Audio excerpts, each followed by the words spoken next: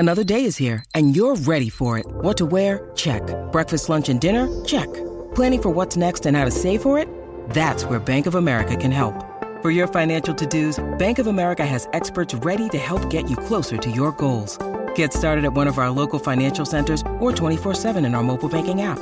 Find a location near you at bankofamerica.com/talktous. What would you like the power to do? Mobile banking requires downloading the app and is only available for select devices. Message and data rates may apply. Bank of America N.A., member FDIC.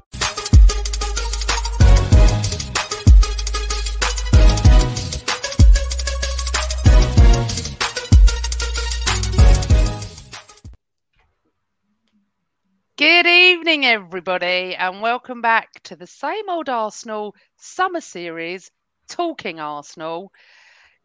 We thought through the season that we'd bring some shows to you so you don't miss your Arsenal through June and July.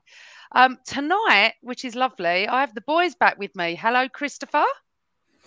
Hello, how are you doing? And one for the listeners, I think everyone should give Amanda a lovely round of applause because she finally got a bit of technology right with regards to the StreamYard system that we use. So well done, Amanda. So condescending. Lovely to have you on the show. Captain, thank you for joining me. Yeah, no need to thank me. I am part of this podcast. It's only been a couple of weeks, isn't it? But it feels like one hell of a lifetime. It really, really does, doesn't it? God, it feels well. Weirdly, I was at the Emirates Saturday, which I'll talk about in a moment. And welcome to our guest. I'm bound to get his name wrong. Well, I'll get the first one right. First name, Carlo Garganese. Yes? No? Yeah, that's good. That's good. I mean, most people get the first name wrong. Most people call me Carlos or Carl. So you got both of them right, Amanda. Well done. Look at me. IT right, names right. I'll tell you something, this summer sun's doing me good. Welcome to everyone in the chat room. Thank you for joining us on this Monday evening at 7:30. It's lovely to chat to you all. Now, weirdly, Carlo, Chris and Cookie, I was at the Emirates Saturday night for the Arctic Monkeys concert. Has anyone ever been there not for football? No. Yes, I did a corporate day there when it was in one of the bits, but yeah, it wasn't. Yeah, you didn't have like 80,000 people there, though, No. did you? No. It was the most strangest, surreal experience because not only did I park in the same place, which was weird enough, I had to queue for the toilets. So I was outside, going to my normal toilet outside, thinking I'll just walk in, didn't even think register, and there's a massive queue. And I'm like, and Carl said to me, "You're at a concert, you're not at football." I was like, I had to queue. And of course, the men's was empty. So weird. And then I had to sit in the West Stand upper, which is bizarre because I'm an East Stand upper girl. And it was so weird. I saw about 2 gooners, I would say, in the whole thousands and thousands and thousands of people. So I decided to go in the Armoury. Honestly, no word of a lie. More staff than people. We had the whole shop to ourselves. It was like a private shopping experience. It was fabulous to walk in and see, except I had a moan up. Do you know why I had a moan up, boys? Because there's a white T-shirt with navy writing saying Arsenal on it. What? It looked like a Spurs top. I had a right old moan up to the young boy. He said to me, "We need you in quality control."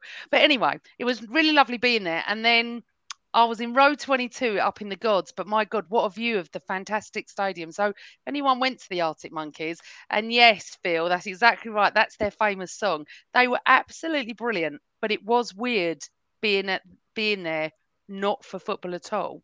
However, when we came out, lots of people were lost. So people going, "I don't know how to get to Finsbury Park." And it was just a really weird, I helped them, of course, but it was just a really weird experience being there.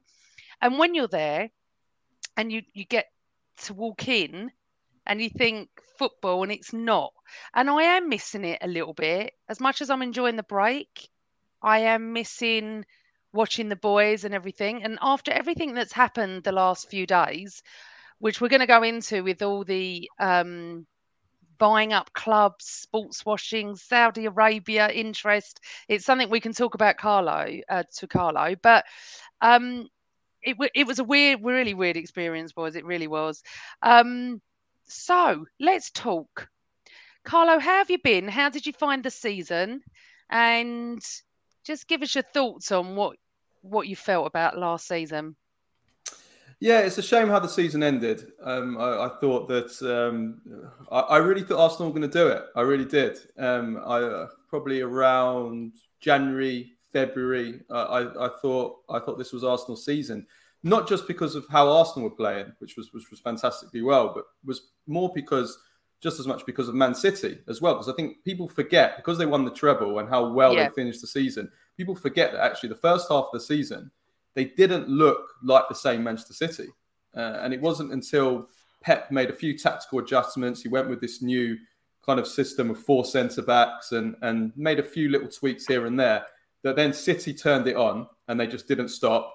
And then Arsenal just run out of steam and maybe a little bit of lack of squad depth, a lack of experience.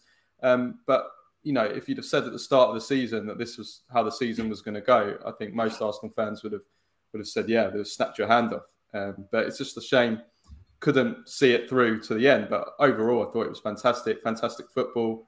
And with a young team, I think now, definitely there's a lot of positivity going forward into the future, which we haven't felt with Arsenal for a long time, to be honest.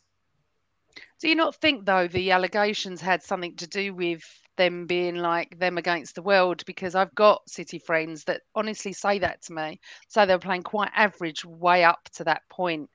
And then it was like, it all clicked in. It was them against the world. I say this till I'm blue in the face. I know, obviously, he did make some tactical changes, but I do feel like that. And obviously, we'll go into all that later. But they ended up winning the treble, Carlo. I mean, they were unstoppable. I'm surprised they didn't win the quadruple in the end. I haven't thought about that actually, but it is a good point. Maybe, yeah. I mean, we've seen it in the past with many other teams. The siege mentality. Jose Mourinho was famous for it with his teams. We've seen it, with Italy in the 2006 World Cup. They were coming off the back of a big scandal. They all siege mentality. They won the World Cup. So yeah, I mean, it is possible. It is possible. But I mean, Arsenal did slow down at the same time. Arsenal did drop points. But then when you look at the final points tally, you think, against a normal opponent, that would probably be enough to win the title. So it's just unfortunate. But at the same time, I think, City had a bit of luck as well. I mean, I didn't think they played well in the FA Cup final. I thought Man United were at least their equal. And the XG, the underlying metrics show that. And then again, we saw what happened in the Champions League final. Again, the luck was with them in the Champions League final against Inter, who, were quite significant underdogs. So, you need a bit of luck as well. And I think City definitely had that to win the treble, definitely. Yeah, absolutely. Carlo, tell us about yourself. Obviously Italian, obviously big into Italian football with a name like that, that's for sure. Tell us about your life growing up with football. Were you in England? Were you in Italy? Tell us. Yeah, well, my parents are Italian, but I was born in England. I grew up in England, and I was football mad ever since I can remember. In fact, even my mum used to say that when she was pregnant, I used to kick her in the tummy non-stop. So it was kind of inevitable that football was going to be something that I grew up to love. And yeah, ever since I was a young kid, I always wanted to be a footballer since I was a young kid. I wasn't far away from being a footballer. I was in Luton Town's youth team till I was, I think, nearly 15, and then they're now back in the Premier League, which is really, really nice to see as well from my past. But yeah, as for Arsenal, yeah, I mean, Italian 90 was when I really started to get into football kind of full time in terms of the watching, and that's when I. For Italy, I fell in love with Roberto Baggio and Toto Schillaci at Italian 90, and they were playing for Juventus. So being Italian, having that Italian influence, I started supporting Juventus as an Italian team. But then obviously being in England, I'm not sure if you can ask me this, but I then started supporting Arsenal as my England team not long after that. And I want to kind of give you the date and see if you guys can guess it. But yeah, throughout the 90s, Arsenal I was mad Arsenal fan during the 90s. So I watched every game. I went to, I would go to games. I'd get my dad to take me to games as much as I can with Arsenal. And then probably if I'm being totally honest with you, the last 10 to 15 years, I'm not as crazy, as fanatical with Arsenal as I was. They're still my team. I still support them. I still want them to win. I still watch as many of their games as I can. But during the 90s, that was when I was absolutely crazy. And I think a part of that is down to maybe a little bit how modern football's gone, the Premier League. That has turned me off it a little bit. And I know we're going to talk about that as well afterwards. But yeah, during the 90s, especially the early 90s, Arsenal were absolutely crazy about them. So what was the date then? Because you said you want us to guess what game it was. Come on, Captain, you got to do this. Well, if you get this right, then you're definitely like top tier Arsenal fan. So yeah, I started supporting Arsenal on 2nd of December 1990, and Arsenal played a game that day, and it was quite an important game for that season, for the outcome of that season, and Arsenal winning the title that season. And it was my brother's birthday. It was my brother's second birthday. The game was on TV. It wasn't Battle of Old Trafford, was it? It wasn't that. No, it wasn't. No, it wasn't. But it was anyone in the chat room? No. It was a few days. It was a few days after Arsenal got hammered by Man United. Actually, in the cup, they got absolutely smashed, like I think 6-2 or something. But anyway, this game was on TV. I started watching it, and literally from the kickoff, I think the game was at Highbury. The crowd, the atmosphere. I don't know what it was that drew me to Arsenal, but I just decided before, just as soon as the game had started, I'm going to be an Arsenal fan. There was no other reason for it. I just was drawn to them. Something drew me to them, and then they went on and won the game, and they went on to win the title. But yeah, I can give it to you, or go on. Let it run. No, hold on. Someone's guessed it. Nigel Plum said it was against Liverpool and the game was live on TV. Is that right? That's right. Yeah. That's Big correct. star to Nigel. Well done, Mr. Plum. Well done. Yeah. It was 3-0. 3-0 against Liverpool at Highbury. So you mentioned Man United. Was that when we lost 6-2 in the League Cup and Lee Sharp scored? I can't remember who scored. Before. I think it was it was like just before, and Arsenal were coming off that big hammering, and there was kind of question marks. And then Arsenal, I think, were playing a little bit of catch up on Liverpool. Liverpool were obviously the champions and big favourites to win the title. Arsenal were playing catch up a little bit, and then Arsenal won 3-0. They won well. I remember it was Mercer scored the first. It was kind of one of those: was it over the line? Was it not over the line? Goals.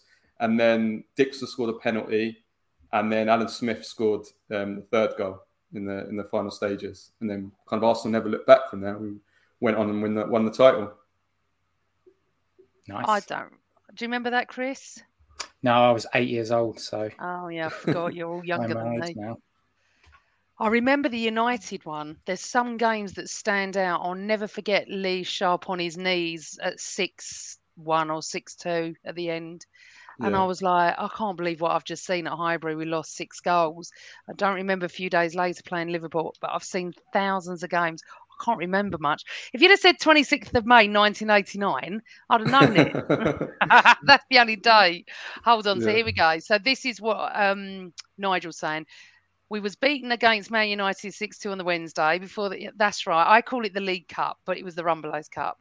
Lee Sharp scored a hat-trick. See what I mean? That is the game I remember. Thank you, Nigel. I didn't think I was going mad. Those were the good old days at Highbury. Not losing 6-2, obviously, but very, very different to football now. So moving on from that, talk to us about your football history and your working and what you're doing now and everything. Yeah, well, as I said, I wanted to be a footballer, but then when that didn't happen, for a while when I was young, I didn't know what I wanted to do. And then just spontaneously, it came to me that I wanted to go into football journalism one day. And I enrolled into a fast track course to get some qualifications. This was about 15 years ago, just over 15 years ago. And then I started applying for jobs. And I started off with goal.com, who at the time were just a small website at the time. This is kind of 2007. And then I was the first full-time staff member in the English language at Goal at that time. So Goal was very small. And then kind of with Goal, grew with goal as it became. At the time that I left, it was the biggest in the world biggest football website in the world. It had multiple languages in editions around the world, over 30 or 40. So I was with them, and I did just a bit of everything, writer, chief football writer, editor, head of content and features, and just kind of all those kind of writing editor roles. Went to tournaments, went to Champions League games, covered Arsenal a few games as well. So did pretty much everything that there was to do in the industry, and I left them kind of like 4 or 5 years ago, and since then I've been done a bit of freelance, and I'm now with Football Transfers, who are an up and coming football, as it says on the tin, Football Transfers website. But I also started my own podcast, Italian football podcast, with a couple of friends in the industry, and that we've been doing that for nearly 3 years now. We're coming up to the 3rd anniversary, and yeah, that's been going great. Really, really enjoy it. I love it.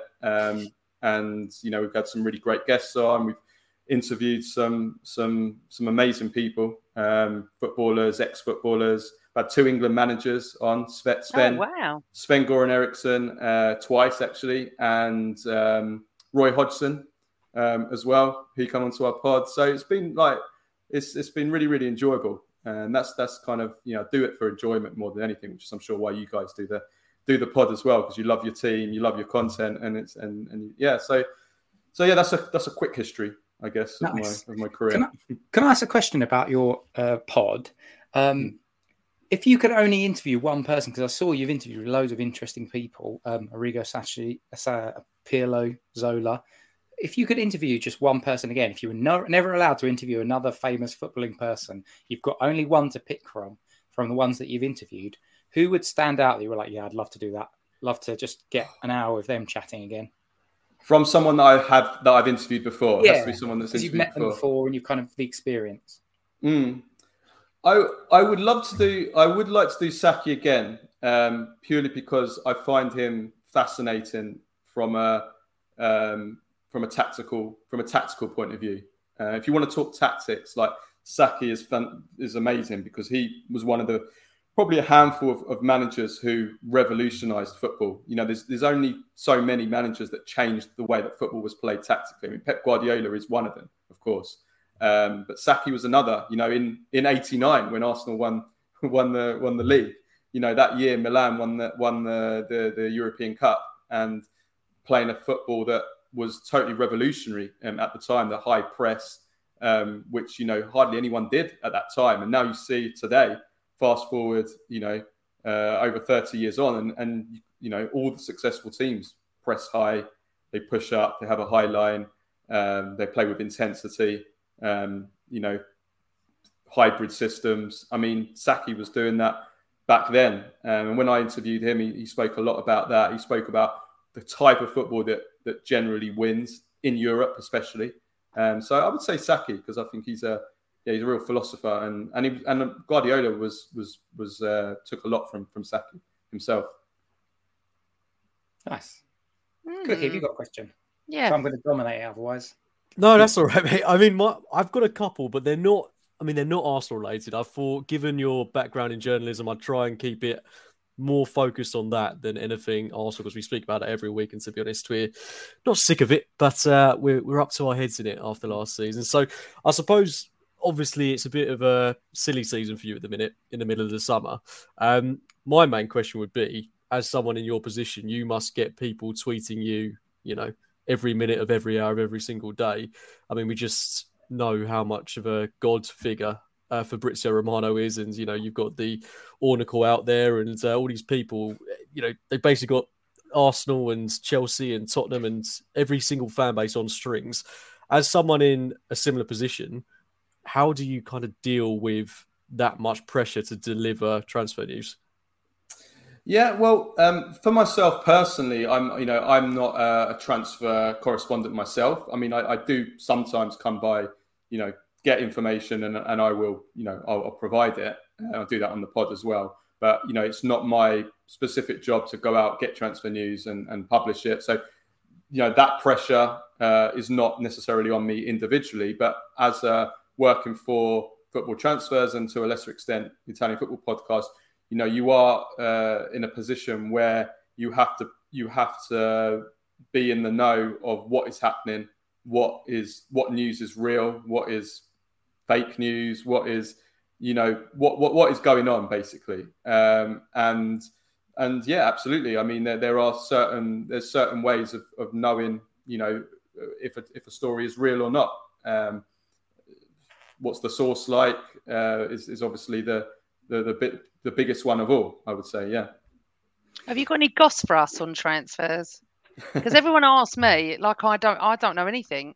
I think it's funny when people DM me and go, "Have you got any?" Well, why would I have? Just because I've got a podcast? I mean, it's funny. Well, for Arsenal, for Arsenal, actually, yesterday, my friend who does some work with Football Transfer, Steve Kay, who you guys might know because he is, I believe he is an Arsenal fan actually, and he's done quite a few Arsenal exclusives actually in the last few months, a year, and so he did a story yesterday on Kieran Tierney, who I think a lot of Arsenal fans were a little bit concerned might leave this summer because he lost his place in the team to Zinchenko, and obviously he's had a lot of injuries as well. Now, his understanding is that Arteta doesn't want him to leave, that they've had talks, they've had sit-down talks. Arteta's made it clear he doesn't want to sell him, and he's assured him that he is going to get regular playing time next season, and that is what Tierney kind of wanted. Tierney is a good guy. He won't, unless he kicks up a fuss, he's not going to be sold. And I don't think Tierney wants to do that. But also, according to Steve, the talks in kind of assuring him that he is going to play more and he's going to be an important part of the team and the squad next season, those talks are going well. They're not finalised, but they're going well. So that's one bit of information that I've got. I mean, the other stuff, I guess you guys know. I mean, Arsenal are trying to finalise the signing of Declan Rice to be, or I don't know what position he will be next season. Will he be a 6 or will he be the kind of left 8, if you like? I don't know. I'm not sure what position. You guys will probably know better than me. But yeah, he's obviously that signing. You're talking like he's signed. What will he be, a 6 or an 8? Yeah. I've actually heard he has signed, but he obviously hasn't. Yeah. So, well, I think it's important where they plan to play him as to determine who else comes. Because I have heard that Arsenal are looking to sign another central midfielder. Does that mean then Partey is leaving? Because that all sort of erupted yesterday. I wouldn't be happy about that. We can't let that happen. No, and sorry, Carlo, I don't want to go back on you, but the Tierney one I find really interesting because I knew you were going to bring up Tierney. No, I have to, because after the end of his season, where we saw Kivior playing at left back, if I was Tierney, I'd be going back to that and saying, well, why was Kivior playing in that role? If we're going to play me next season, then I was fit and available at the end of 2022-23.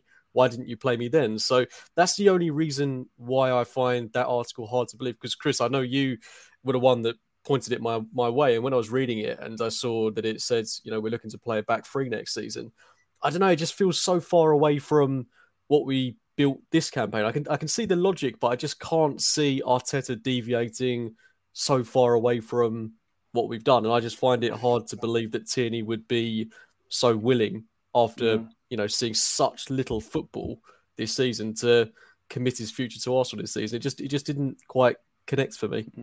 It's possible. I mean, you know how negotiations work. I mean, it's possible that Arteta values him as a squad player, doesn't want to let him go, and maybe he's saying, "Oh yeah, you're gonna play more," but actually he's gonna have to fight for his place, and maybe he isn't going to just walk in. I mean, yeah, Steve's information is that maybe they are going to play more. Arsenal are going to play more of a back 3, and maybe possibly go with the Pep way. Maybe go with 4 centre backs. Who knows? Who go with 4 centre? I mean, White has already been playing a lot on right back. So is it possible that Tierney, who can play centre back, have that option at the left? I don't know. I don't know. I think the thinking is if you get rid of Tierney, you have to replace him, right? And can you find a better replacement when the Arsenal's priorities in the transfer market are a centre midfielder, Declan Rice, Centre back, I would say definitely Arsenal will have to look to sign. Wouldn't you say a centre back this summer? Centre back or right back? I think either one of them would plug a hole. Yeah, and then maybe a striker, maybe a backup striker. I don't know. Maybe another forward. I'm not sure. Yeah, do you know? This is a really interesting discussion. Actually, I'd like everyone's views on this because one of the challenges we had last season was that when we lost a few players, we still played the same way. And when this Kai Havertz rumour first came out, I thought to myself, why are we buying a centre forward that's not really a centre forward, that doesn't score goal and doesn't make assists? This is a bit bizarre. And then I've listened to a few other podcasts, I've read a couple of bits, and people are talking about how, well, maybe the plan is to not play him like Chelsea play him. Maybe it's to actually have a bigger squad of more versatile players that can play in different positions and, crucially, different formations. So I wonder, Cookie, if maybe the conversation that's gone is, look, this season you didn't play that much because I was trying to play a certain way, and then at the end I was trying to play a certain way. I wanted Kivior in at left back because I was trying to play Partey as right back to be the inverted right back, inverting into midfield. And so maybe he's just trying to try different things. And I'm just trying to second guess what could be the arguments if you're sat down and you're in Kieran Tierney's positions that are going to make you think, yeah, okay, then I definitely want to stick around. And maybe if Arteta said, look, I'm changing the systems next season, instead of just essentially playing the vast bulk of the season with an inverted left back moving into midfield, I'm only going to do that for maybe a third of the games, because for a third of the games, Zinchenko's injured, and for the other third of the games, he'll be great, and so we'll use him. But then for the other third of the games, we need to do something different because teams started to find us out. So we need to change and switch it up, and that's when I'm going to need you. So I'm going to give you, I'll give you a guarantee that at minimum you'll play a third to half of the games this season. And maybe if Kieran Tierney gets that advice, he's kind of like, okay, well, that's a bit better. I don't know. What do you reckon, Crooks? I think it's possible because I do think there is a very, I don't want to say slight chance, because I do actually think there's a very real possibility that we could see us line up in a 3-2-4-1 formation. It might not look like that on paper, but if you were to say have Tierney, Gabriel, Saliba as your back three, for example, and not play White, we might have a Champions League coming up where we want to rest him. Don't play Zinchenko. Similarly, we might want to rest him. And then we go hell for leather at the other end of the pitch and have Havertz, Ødegaard, Rice, Partey, Saka and Martinelli on the wings with Jesus up top. I mean, it's very, very top heavy, but I think that's a formation that City deployed last season to great effect. Arteta, I wouldn't be surprised if he was looking at that. And similarly to the way that Kyle Walker plays on the right of that three for City, it's not always him, but let's say it's him in this example, he might look to do something similar with Tierney on the left-hand side and play him there, because we all know Tierney, when he's playing for Scotland, plays on the left of that back three. And he's also played there many a time for Arsenal when we played, 3-4-2-1 in the past. So I think it's definitely a real possibility. And to be honest, I would rather have Kieran Tierney than have the 35-40 million that we could potentially get for him. I know in a summer where we need to raise finances, that might sound ludicrous, but I think he's such a good player. People have forgotten that because of how limited his game time has been. So if that is the case, and if Tierney can see a pathway to playing at Arsenal more, I would love it to be the case. And I would love us to see Arsenal line up in multiple different formations and systems next season, because I do think we ran out of ideas towards the end. Our system became a bit predictable, and the whole Zinchenko inverting thing was just as good as it was, around January, February time. It did become predictable. So if we can line up in a way where we don't have to rely on Zinchenko, who's also had his injury problems, and it allows Tierney to play more football, I'm all for it. I just hope it happens, because if he is going to stay, he needs to play. Well, that makes more sense then, Chris, doesn't it? Because if he is keeping Tierney and Zinchenko are completely different, which is what you're saying about different ways of playing. And Kai Havertz that could be another option, because obviously, Carlo, you know what social media is like. Everyone threw their toys out the pram again. I just think no one's going to learn, to be honest. They did it with Ramsdale. They do it continuously, and I always say that I'll judge a player once he's played for us, and that's it. I'm not interested in past or previous or anything like that. So you think Tierney might stay, which I was quite surprised, and I thought of Cook straight away as I read that article, and I think that was from Steve Kay, because that's what I read yesterday. I'm pleased. I'm like James. I really like TNA, and I do want something different. And also, we don't want to be selling our good players. We've got Champions League, we've got the FA Cup, we've got the League Cup, if it's still called the League Cup, don't know what it's called, and the league. We need a massive squad. You know, if anything, the pressure's on us much more now than it was at the beginning of last season because no one expected anything from us, and now the expectation's high, Carlo. So I've got a question for you, something a little bit different. Out of any Italian player, who would you have liked to have seen play for Arsenal? Oh, I tell you who I'd have loved to have seen at Arsenal this is again going back to the 90s. I think it was before Arsenal side Bergkamp. There was a lot of rumours, and one day I'm going to try and find this out. I'm going to speak to some agents that were around at the time and try and find out if there was any truth in this. Roberto Baggio, who was, like I said, was my idol growing up. I had this yellow Diodora boots when I used to play. I wanted to have a ponytail like him, but my mum wouldn't let me have one. I loved him. He was heavily linked to Arsenal around maybe 95. I remember reading it in the papers that Arsenal were in negotiations with him because this was at the time when his career at Juventus was over because he wasn't getting on with Marcello Lippi, the Juventus manager at the time, and Del Piero had come through and basically was taking his place. So he needed to be moved on. And I think it was the summer of 95, which would have been when Bergkamp joined, right? I think it was 95 that Bergkamp joined. Yeah. So it kind of makes sense going for a second striker, creative kind of genius kind of player. I mean, in the end, Arsenal did pretty well, I guess, with Bergkamp. But just from being someone that loved Baggio, I would have liked to see Baggio at Arsenal, definitely. For the younger. Oh, I was just going to ask Carlo to explain for the younger people that are listening and watching. Talk about Baggio. What position did he play? Because I know all these players. I remember Italia 90, and some of the Italian players were absolutely outstanding. And obviously, later on, Di Canio came to West Ham, and Sheffield Wednesday, and they've just got a different aura about them, haven't they? Yeah, especially back then. See, in the 90s, the 90s was the golden period, not only of Serie A. It was the richest and the best league in the world back in the 90s, but also the Italy national team. It was even though Italy won nothing, it was in terms of player production, especially forwards, attackers, world-class attackers. I mean, it was ridiculous. You had probably up to about 10 or 15 world-class attackers all around at the same time. And Baggio was the best of the best during most of the 90s. That's certainly the first half of the 90s, and he won the Ballon d'Or. And he was a number 10, but probably his natural role was a second striker. He was incredibly skillful, great dribbler, creative, scored great at free kicks, scored fantastic goals. An individual player, but scored and created. He was, I think, if he'd have come to Arsenal, I think they would have loved him. They'd have absolutely loved him the same way they loved Bergkamp. The fans, definitely.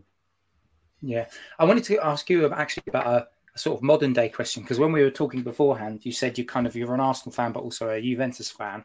We've been linked with a few players. I'm quite interested around the Italian, or not, but players from Serie A, whether or not there's any kind of link towards being able to spot somebody that is going to make it and make the transition or not. Because to me, it seems really patchy. You go back through time, like you look at someone like Shevchenko, and you just think he should have actually just exploded because he was a quality footballer that had all the athleticism, and it just didn't work. And then you've got some players like Henry or Bergkamp that it just does work. But I think they were always going to be successful. They came from other leagues beforehand rather than being dominant in Italy. So I just wanted to get any thoughts about, is there any kind of blueprint from, because I'll confess, I don't watch hardly any Italian football, and I certainly don't watch it anymore. Although, like you say, I used to watch the old Channel 4 back in the 90s. So I'd watch that sort of when that had come on in the mornings and stuff. But do you see any blueprint as to, or if there are any players that you ever see that are linked that you just think, yeah, I reckon they would make it in England? Well, I think it is a bit of a cliche, but I think it is also it is also true to an extent that to succeed in the Premier League, you need the physical qualities in terms of the intensity. You need to have pace. You need to be able to get up and down the pitch. You need to be able to press. I think those qualities are much more important in the Premier League. So you might have a player in Serie A who has all the technical and tactical qualities, but if he doesn't have the physical qualities, if he's slow, if he can't play a high line, if he's a defender, for example, there is always, talking in general terms, there is always the chance that player might not succeed. You do get exceptions. I mean, like Jorginho, for example, he's not someone that I would have said it was an obvious. I'm not saying he's been an absolutely huge success in the Premier League, but he's had a good career in the Premier League, and he's been important, very, very important for Chelsea winning the Champions League. He's come to Arsenal. He's done okay so far, but he's somebody that actually probably wouldn't have been an obvious success in the Premier League because he's very lightweight. He's quite short. Doesn't get around the pitch very well. He's not very quick, but he's fantastic. He's very quick, very fantastic brain, and very good in short passing areas. So I think a lot of the time it also depends what type of football you play. Jorginho is a good example of that. You play him in a system that is, a counter-attacking system, or he'll struggle if he has to cover the yards and get up and down. He'll struggle. He'll flop. If you play him in a system in a team that dominates possession, dominates territory, then he can be very, very good. So I think it's hard to generalize too much, but I would say, certainly the physical qualities are very important. Cookie, do you want to ask a question? I've got another one I can ask. I've got one more as well. Great, because I've got two. Fantastic. Do it. So, going back to modern times, obviously, I think we were going to touch on this anyway, but with all the links to Saudi Arabia, particularly with the Chelsea players, I just wanted to get your views on, particularly the Ruben Neves one, because that one took me by surprise. I could understand Benzema going there and, Ronaldo going there, in fact, and, players, at the end of their tenure going to Saudi Arabia because it makes sense. But for players like Neves, and we're seeing links today to the likes of Bernardo Silva, who's got offers there, and Kante's going there, who, again, probably falls into that category of players in their twilight zone. But it's strange, isn't it? Like, what do you think it means for the game at the minute? I think it's a big problem, and I think I touched upon this a little bit at the start when I said my passion for football in general, actually, which sounds a bit weird since I work in the industry. Maybe it's just because I'm getting old as well. When you're younger, the magic, everything feels more magical when you're younger, including football. But I have become a little bit disillusioned by the way that the game has gone with money, and I think Saudi Arabia is just another example. What's going on in Saudi Arabia is just another example of that. How the game is being governed, how there's just no rules in football, or they're not enforced, whatever rules that they're supposed to be. And when you look at who the owners are in football, not just in the Premier League, but obviously the Premier League is the biggest example because it's the richest league in the world, and you've got state owners of clubs. You've got a lot of, I have to be careful what I say, a lot of owners who are, let's say, a little bit shady, on the shady side. And you just think, how are these people even allowed to own football clubs? And this is in the Premier League, the biggest and the best league and the richest league in the world. And now we get to a point with Saudi Arabia where the PIF is not only owning Newcastle, one football club, but we now find out that they've got the majority share in Clear Lake, who've got shares in Clear Lake, who are the majority owners of Chelsea. And now we see what's going on with they're basically taking all the Chelsea players who are surplus to requirements, who have no market for them. Someone like Kalidou Koulibaly, who's, I think he's 32 today, actually. He has no market for him. The only offers he's got is loan offers from Italy. And they're in negotiations to sell him to 4 clubs. There's 4 clubs in Saudi Arabia who the PIF are now funding, and one of those clubs, they're now in negotiations to sell Koulibaly, plus they're in negotiations to sell other Chelsea players. I'm also seeing that Sheffield United, there's talks, they're looking to become, I don't know if it's the PIF or it's someone else that claims to be separate from it, but we know they're probably not really, to take ownership of Sheffield United. So I'm thinking, not only do we have state owners and multi-club ownership, which shouldn't be allowed in football at all in different leagues, we're now got to the point where there's basically, if we want to call it that, there's basically 2 major clubs in the Premier League, potentially a third, that are owned by the same entity. I mean, how can that even be possible? I don't understand how it's possible. Well, if you'd have watched the FIFA programme on Netflix, you'd know how it was possible without saying it. It's so obvious, isn't it? And it's worrying. I mean, I've always said to the day Roman Abramovich walked into football, it ruined it. And that proves how well we did last season. That proves just right there how well we did to take City right to the wire, because no one else did. And it's going to change. I mean, look at Newcastle's owners. I mean, where does it end, Carlo? I mean, it's going to be to the point where it will ruin football and it will become, I mean, Saudi Arabia. I mean, seriously, just thinking about I have that. nothing wrong. Like, I'm all for global spreading the love and spreading football globally. I'm all for that. But it's not spreading is it? But there needs to be rules in football. And I mean, it's not football. It's not a game when you have one entity that is owning multiple clubs, not just in separate leagues, because I think that's an issue in itself, because Chelsea shouldn't be allowed to basically sell to themselves. They're basically, PIF are basically taking players from Chelsea and selling them to themselves, basically. It might be, at the moment, it's legal. So I had me and my colleague on the Italian football podcast, Nima, we had this exact same debate today. We were discussing it and we were saying, how comparable is it to the Manchester City situation? And he was saying, well, it's not comparable in the sense that basically what Manchester City done was illegal. Based, if you read, if you see what's been leaked to the German publication and everything, it's all on the emails, what they allegedly did, but it's all there. The financial doping, he says what they've done is actually legal. But for me, it's still the same thing. It's just another version of financial doping, but it's legal at the moment. It's a massive loophole. I'm just hitting sorry, go on. It's a real moral sort of quagmire, if I'm completely honest with you. It is.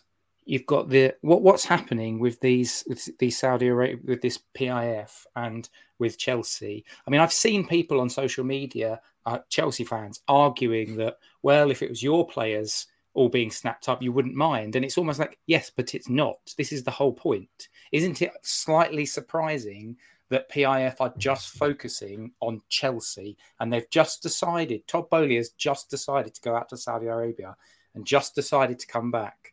And now PIF have just decided to focus in. And people say, but Ruben Neves is going. All right, that's one player. We're talking about 4 players suddenly disappearing off the books who Chelsea didn't want, who were on the verge of, Chelsea are on the verge of being in massive problems because of FFP, and yet they're going to just sneak through. They'll probably end up with 100 million quid just deposited in. And this goes exactly back to your point, Carlo, that it's legal, but it can't be right that you can basically, it's almost robbing Peter to pay Paul. One entity of PIF pays another entity of PIF through a different name. And I think this is the other problem, is that nobody truly knows who owns Clear Lake Capital. And then we go back to the issue about the ownership of football clubs in the first place. How can you buy a Premier League football club when all that the Premier League's fit and proper test tells you is, Clear Lake Capital are private equity, so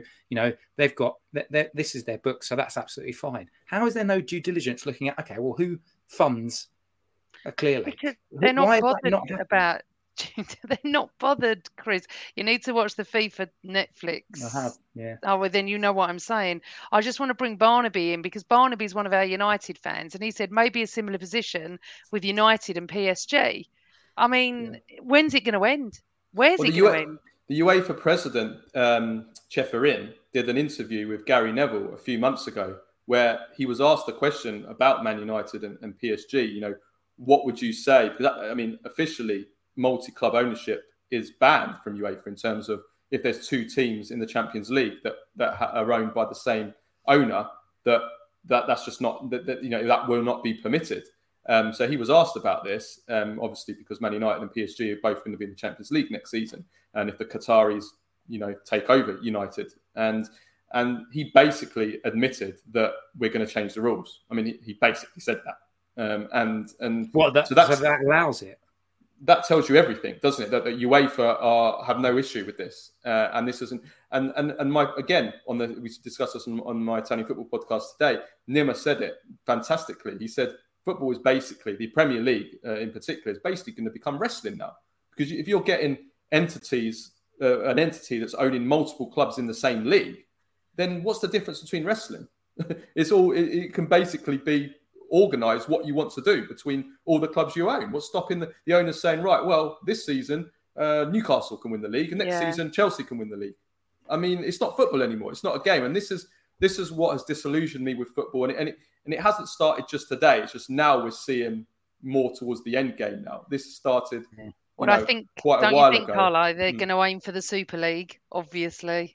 That's going to come back again where it rear its ugly head. Well, that then means it does effectively become wrestling, because imagine if you've got a Super League of 16 teams and 5 teams are owned by one group and another 5 teams are owned by another group, and it's this year you guys get a go. I think also, just from what you were saying, Carlo, what just triggered in my head was FFP. I know we all think it's a bit of a joke anyway, but it becomes even more of a joke. My example that I gave of, imagine if you've got Man United and PSG that are both owned by the same entity, and PSG are skirting so close to the FFP rules. So Man United buy one of their fringe players for an absolute fortune to balance the books over this side.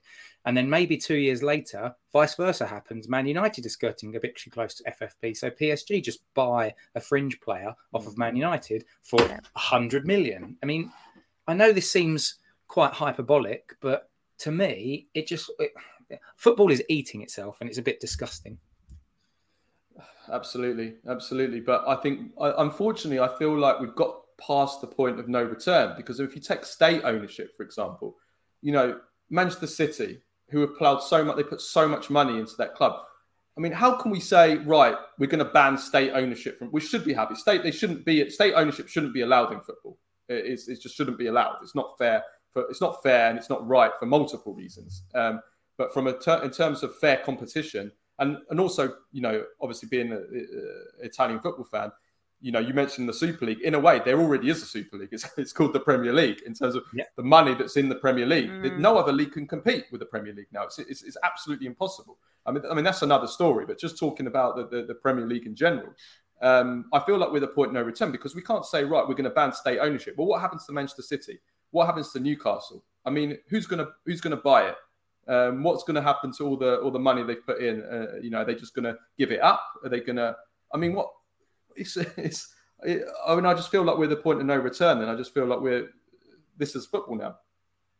Right, we've got some questions for you, guys. If you've got any questions, now's the time to let us know. Can I sort of broaden on Carl's question about not one? the Premier League governing itself, but which current players in the Italian league would be a good fit for Arsenal? I want to actually zoom in on this because we've been linked with 3 players in the last 6 months. Dusan Vlahovic, Federico Chiesa, you'll know them very well, obviously, Carlo, and Sergei Milinkovic-Savic. How real do you think any of those are in terms of interest? How successful do you think any of those players are? And do you believe any of the rumours that of those 3 players that we've been linked? I don't have any information that Arsenal want them now. I can tell you that Vlahovic is available for sale. Juventus need to make between 100 and 140 million euros in player sales just to break even this summer. They're in a huge mess, Juventus, because they didn't quite qualify for the Champions League because they got a points deduction. So they need to basically make up that money that they're going to lose from not being in the Champions League. Dusan Vlahovic is their biggest asset in terms of value. So he is up for sale, Vlahovic. And we know that Arsenal tried to sign him in the January of 2022. He rejected Arsenal and signed for Juventus instead. And then Arsenal went for Gabriel Jesus as a result for the summer. So Arsenal did want to sign him. Will Arsenal come back in for him? He's had a bad 18 months at Juventus. I don't really blame him that much for it. I blame more the manager than Vlahovic. There's definitely a player there. Would they sign him though? Would they spend? Juventus are looking for 80 million. I don't think they'll get it. Arsenal, I can't see Arsenal spending that much for Vlahovic when they've got Gabriel Jesus. You can't play Jesus and Vlahovic in the same team. So would you pay that much and then have one of those two players as a backup? Unless you think Jesus can play in a wide role for Arsenal, but I'm not sure. So yeah, I don't see Vlahovic happening. Sergej Milinkovic-Savic. Is he? Sorry to interrupt. Is he? Why did he have such a bad season? Because when he was linked to us, I started looking at him and thinking, when he was at Fiorentina, thinking, what a player this guy could be. Physical, strong, good finisher, looked all right in the air. Like what's gone wrong at Juve? And who else is interested, or is there nobody else interested in him? And that's their problem at the moment. Why it went wrong is basically Max Allegri is the manager of Juventus. Since he returned to Juve, he's been a disaster in the last 2 years. His style of football is totally outdated. He plays defensive, counter-attacking football. The formation that he's played has mainly been a 3-5-1-1, in which Vlahovic has been so isolated. He's been feeding off, to quote Mikel Antonio, feeding off scraps, basically. And he's a young player, still a young player, moving to a big club. If there's one thing I can be critical of Vlahovic, is technically his play with his back to goal is not good enough. Bringing others into play, he's better with the play in front of him. When you play for a smaller team, the play is in front of you more than when you're playing for a big team. Because when you're in a big team, you're going to, you're good. Well, not so much of Juventus, but you're going to have the ball in the opposition half more. So I think that he has struggled. He has struggled, but there's definitely a player there. And to answer the second part of your question, Bayern Munich are looking for a striker this summer. So they've been in discussions with his agent. So that's a possibility. Bayern, PSG need a striker, so maybe they're one to look at. Chelsea need a striker. So there are teams that, Man United as well, they need a striker as well. So there are teams that could be in for him, but there's nothing concrete in terms of anyone placing a bid at the moment. What about Chiesa then? He's the other one. Chiesa and Milinkovic-Savic. Chiesa, up until he did his ACL, he tore his ACL about 18 months ago. And since he's come back, he came back really at the start of this year, and he struggled. He has struggled, but that is to be kind of that is you have to be understanding. Obviously, he's coming back from a very serious injury. Also, he's had the same issue that Vlahovic has had. That Allegri has been misusing him in a system that isn't good for attackers. He's been playing him out of position. He's a winger, and he's been playing him wing back and in a two-man attack. So that hasn't helped him.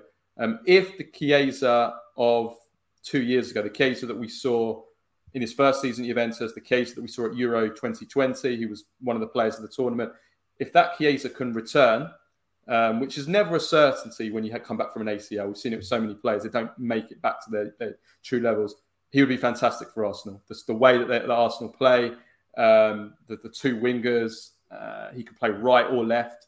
He'd be fantastic in either of those two positions. He's great as a starter, but also great as an impact player. I think he'd be fantastic. And my understanding is that potentially he could be available because he's not happy with Allegri. If Allegri stays, which it looks like he is, he's made it clear that he's not too keen on staying with Allegri because he doesn't think he's good for his career. And as I said, Juventus need to make financial sacrifices. So there's potential he could be available. I don't have any information that Arsenal have him, and it'd also be a gamble because of the ACL.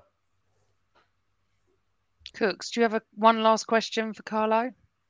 Yeah, I think just for me, there's been a couple of links with Jorginho going back to Italy. Obviously, he's come in and done a job at Arsenal for about 6 months, and I think we're all relatively satisfied with him. But I think we all agree that he's not the guy that's going to take us forwards. I'm just wondering if you had any details on those links, and if there's a real possibility that he could go back to Italy, and if Arsenal could potentially recoup a large amount of the fee that we paid for him. I don't have any information of do Arsenal want to sell him, or are there any teams in particular in for him? But kind of putting two and two together, Arsenal are buying Declan Rice. Okay, we're all not sure exactly whether he's going to be a 6 or a left 8, let's say. But you're buying Declan Rice, that's one central midfielder. Okay, Partey, potentially there's rumours he could leave as well, but we don't know. But my understanding is Arsenal still looking to sign another central midfielder as well. So that suggests that Arsenal are definitely going to at least get rid of one central midfielder. So is it Partey? Is it Jorginho? Maybe. Also, I would say there has been a debate in Italy over Jorginho shouldn't be playing for the Italy national team anymore. That he slows the game down too much. That he's doesn't have enough intensity, and Italy have been playing better without him. So I think there is a feeling that he is past his best. I was a big fan of him 2 years ago. I used to think that the flack he used to get from Chelsea fans, I never understood it. But I think he is past his best, and I do agree that Arsenal probably do need to be looking to move forward. And maybe if an offer comes in, maybe it might not be the worst idea to move him on. Who knows? But who would get him in Italy? I mean, he's on. I'm not sure. You guys might know. I'm not sure how much his wages are at Arsenal, but I imagine he's probably quite well paid. And I don't know how many Italian clubs could afford his salary. That might be an issue. But the obvious fit would be Lazio. Maurizio Sarri's there. He's Sarri's boy. Sarri loves him. And Lazio also looking for central midfielder, maybe as a replacement for Milinkovic-Savic, who we mentioned before. So, no, I don't have any information, but yeah, I wouldn't be surprised if, transfer talk does hot up with Jorginho. Wow. I can't believe it's nearly an hour, Carlo. Is it? Oh, God, sorry. I did go on a bit. Quick. No. You've been absolutely fantastic. I've loved it. I'm just wondering if the boys have any more questions.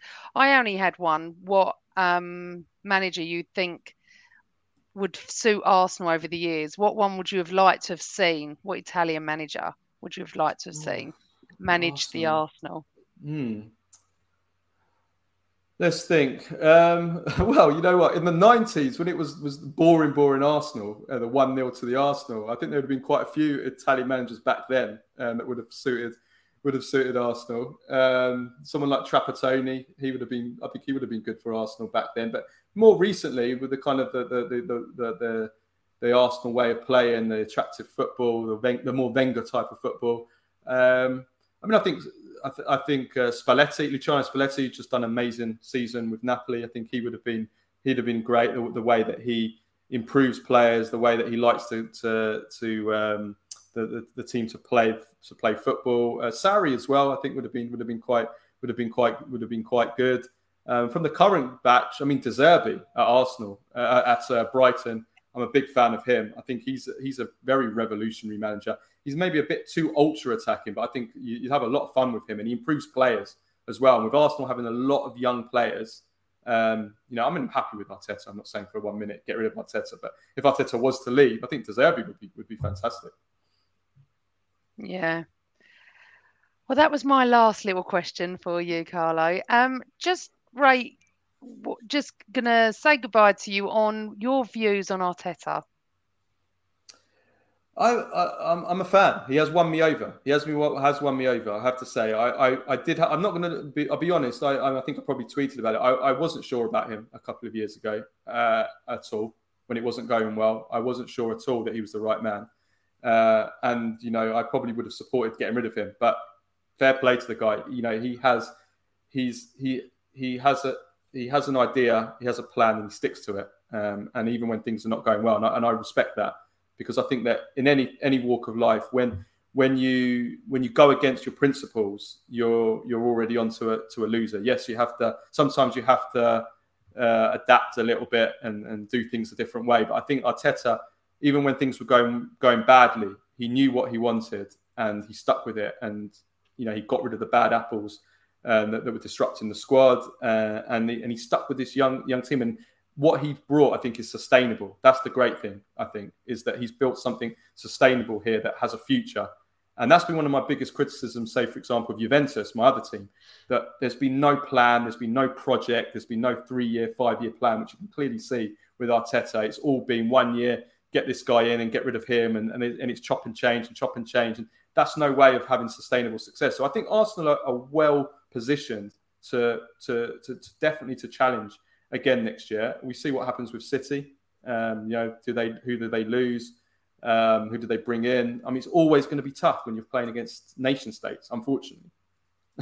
But I would love to see. It's been too long since Arsenal haven't won the league or one of the major titles. I would love that they could do it, and I just hope that this last season wasn't one of those kind of, well, this was Arsenal's chance and they needed to take it. I hope that this is a starting point rather than a flash in the pan. I don't think it's a flash in the pan. I think there's too much quality there in the squad, but there's a lot of quality in the Premier League. There's a lot of good teams in the Premier League, so it's not going to be easy.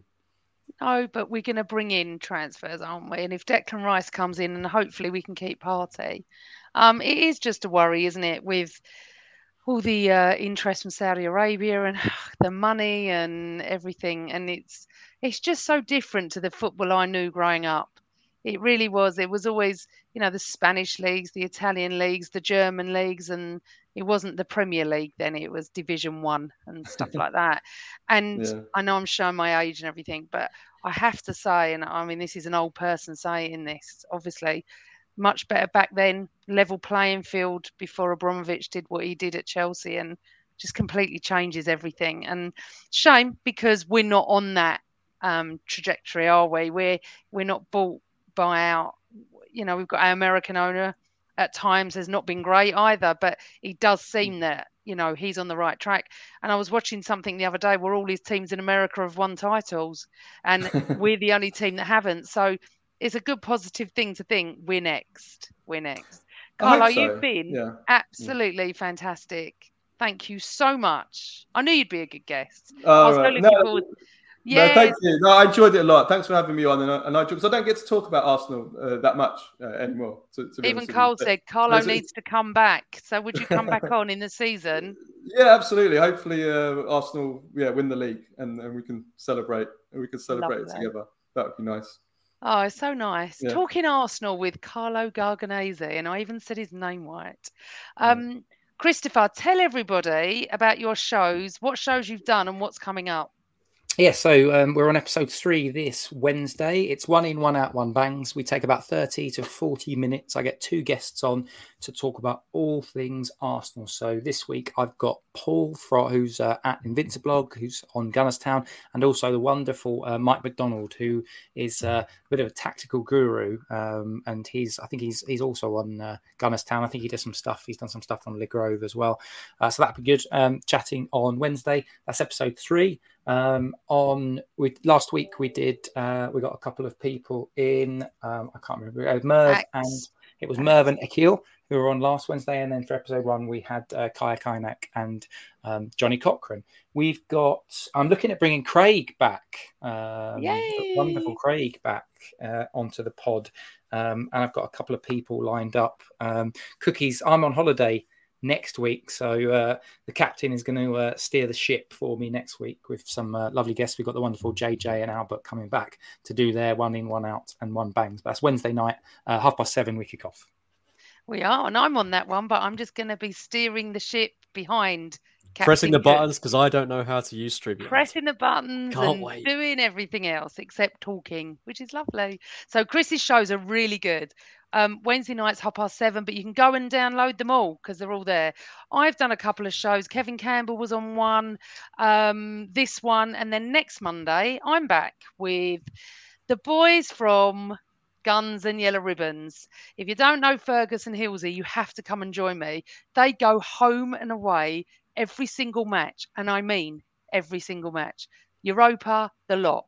And what I've witnessed this year with their videos and their pictures and everything, that I can't wait to talk to them, to actually find out what it's like to be a home and away fan for every single game. All their European trips have been brilliant. They're also on Guns and Yellow Ribbons. They're going to be with me next Monday evening.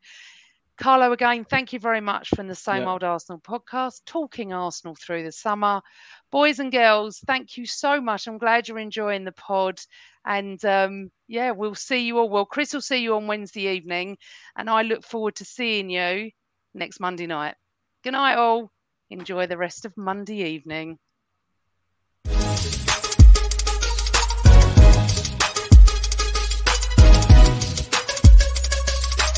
Sports Social Podcast Network.